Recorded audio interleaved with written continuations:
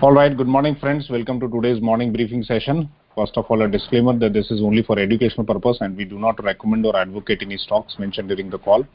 The sources of our information are various publicly available data sites such as investing.com, moneycontrol.com, Bloomberg Business Standard, ET Mint, Financial Express and others. So we start by looking at the US market, wherein the Dow Jones closed in the positive territory, 139 points up, S&P closed 39 points up, and Nasdaq 180 points up. So this is a reversal on the upward side after correcting for 2 consecutive days. And let us see what is the activity in India on the institutional side. So on the FIIs side, FIs have sold shares worth 1131 crores, and domestic institutional investors have also sold shares in the similar range. On the Nifty index, the key resistance level to watch out is 11,670 levels, and key support level to watch out is 11,550 levels. For Bank Nifty, the key resistance level to watch out is 24,330 levels, and key support level to watch out is 23,870 levels. Maximum call open interest stands at 11,700, followed by 12,000, which will act as a resistance level. Call writing we have seen at 11,700, followed by 11,800. So for the November series, the index levels in terms of call open interest has come down. So I would say the ceiling has shifted down. Maximum put open interest is at 11,600, followed by 11,300 levels. Put writing we have seen at 11,300 levels, followed by 11,600 levels. So overall, both the ceiling and the floor has come down. So one can take note of that. On the non-speculative side, we have HUL, Colgate Palmolive, and HDFC Limited, which has shown higher delivery percentage. On the bulk deal front, we have Kuwait Investment Authority, which has picked up stake in Angel Broking. So it's certainly a big boost for the company on the investment front, and also a good motivational factor for the retail investors. On the logistics side, we have the much awaited result from Blue Dart. So Blue Dart has reported growth of 8% in the top line sales for September quarter at rupees 864 odd crores. The operating profit for the quarter ended September 20 was up over 4-folds at rupees 96 odd crores, while net profits were almost 3-fold at 41 odd crores due to improved operating metrics. So overall, the good news from Blue Dart is that their top line is back at pre-COVID levels, which is at September 19 levels, and this is largely because of the business levels coming back to its pre-COVID levels. So for September quarter, the operating profit margin was more than 3-folds at 11.81%, and it is largely on the back of favorable growth in sales revenues and costs under check. So we need to really deep dive into the financials to see as to where the improvement in operating profit margin and net profit margin is coming from. On the consumer side, we have Business Standard has reported that Pidilite Industries has acquired Huntsman Advanced Material Solutions in India, which is a subsidiary of Huntsman US. The board of the company has approved a definitive agreement with Huntsman Group USA for acquiring 100% stake in the subsidiary. The stock was up by almost 5% on this news, so we need to see how this acquisition adds to the product portfolio of Pidilite.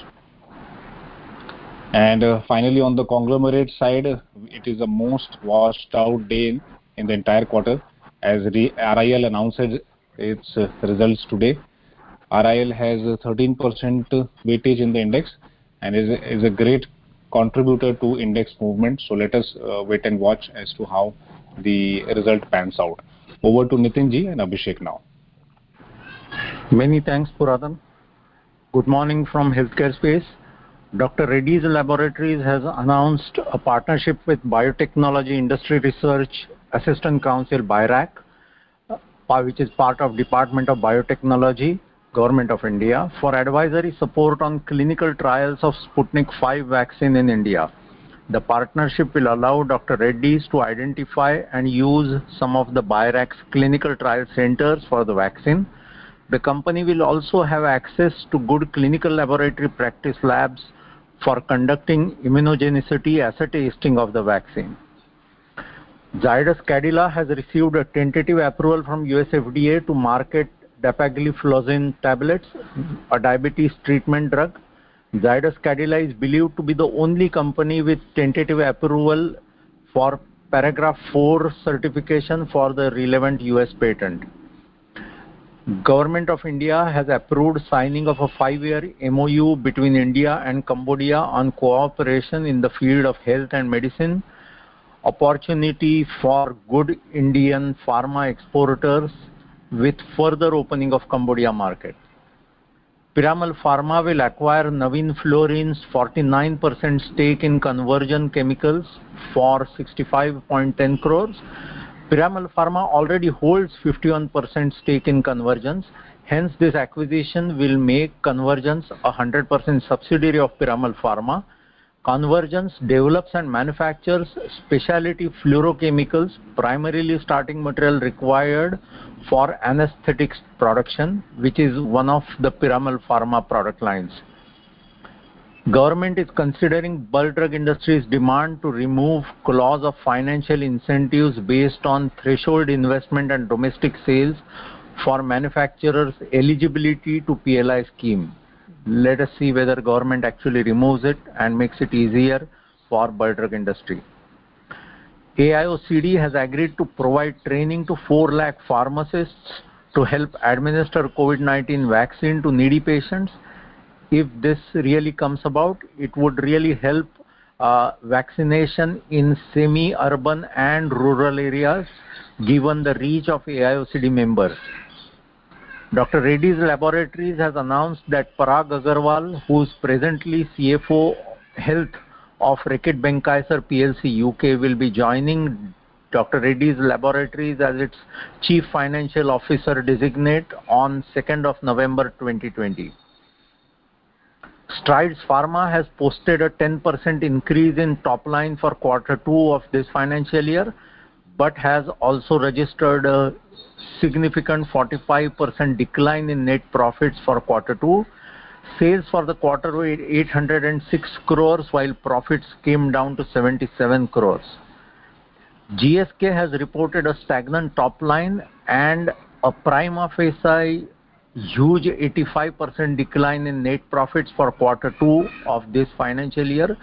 Sales for the quarter were 879 crores, while profits are only 76 crores. However, look more carefully and then the fall in profit can be seen to be a bit misleading, as the company in last year's second quarter had recognized an exceptional item of 401 crore. If that is ignored, then company at operational level has actually registered a minor 3% increase in profits before exceptional items. So the performance of GSK is actually not bad as compared, when looked at from the figures that are apparent. Laurus Labs has reported an more than 4-fold jump in its consolidated net profit, which was posted at 242.27 crores for current year's second quarter. Consolidated revenue stood at 1,138 crores as against 712 crores for last year's Q2. For this very strong performance both on top line and bottom line, the board has therefore also declared a 40% interim dividend. With this good news, we end the healthcare space update today, which was trading. Many thanks for this update. Over to chemical sectors. So Pidilite Industries Limited has approved a definitive agreement with Huntsman Group, US, for acquiring 100% stake in one of their subsidiaries in India, namely Huntsman Advanced Material Solutions Private Limited. This is for a cash consideration of approximately 2,100 crores, excluding customary working capital and other adjustment, subject to certain precondition being met prior to closing of this transaction. Huntsman Advanced Material Solutions manufactures and sell adhesive, sealants and other products under a very well-known brand such as Araldite Carpenter and Araseal in India. In the calendar year 2019, business revenues were approximately 400 crores. So with this acquisition, Pidilite will have will acquire trademark license for Middle East, Africa and Asian countries. This acquisition announcement has also been reflected in the price rise, stock price rise in Pidilite Industries yesterday. Balaji Amines, which is a manufacturer of aliphatic amines in India, they're planning for methyl amines and DMF expansion in the country. This is under the Atmanirbhar Bharat initiative. The board of directors have approved setting up of a separate plant for methyl amines with a capacity of 40 to 50,000 metric tons per annum, for which the company has already received environmental clearance at Unit 4 in MIDC Solapur. This is a greenfield project. The board has also approved a separate plant for DMF with a capacity of 30,000 metric ton per year. This is also at Unit 4. The company has made investment of about 105 crores in its 90-acre greenfield project out of the total capex of 150 crores and is expecting to commence manufacturing of ethyl amines by the end of last quarter of this financial year, that is by 2021. This supply shortfall for ethyl amines is expected to increase to about 15,000 tons in the next 2 years. The demand for ethyl amines is likely to get a further boost as it finds application in the COVID-19 medicine. The production of dimethyl carbonate, which is DMC, is also expected to commence during FY 21-22. So we'll watch out this news announcement. Also, there is Balaji Amines will be announcing their quarterly result today. So we'll watch out how they post their results. On the oil and gas side, the Cabinet Committee on Economic Affairs, which is chaired by the Prime Minister, has approved ethanol procurement by oil marketing companies and also fixed ethanol prices for forthcoming sugar season. The committee has also fixed higher ethanol price derived from different sugarcane. This is sugarcane based raw material under the ethanol blending petrol, which is EBP, which is ethanol blended petrol program for the forthcoming sugar season for FY 2021. During ethanol supply season ESY, which start from 1st December 2020 to 30th November 2021.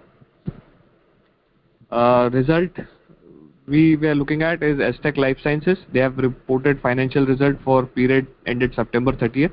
The company has reported total income of 156 crores during this period, which is a growth of about 38.56% as compared to 113 crores posted in June quarter. The company has posted a net profit of 17.84 crores, which is a growth of 10.26% as against 16.118 crores, which was June ended 30th 20. Few results that we'll be seeing today are Deepak Nitrite, UPL, Max Financials, Reliance Industries, IndusInd Bank, Dhanuka Agritech, IFB Industries, IOCL, RPG Life Science, Dixon Technologies and Suven Pharma. These are few of the results and we'll keep you posted on these. Till then, have a nice trading day ahead. Thank you.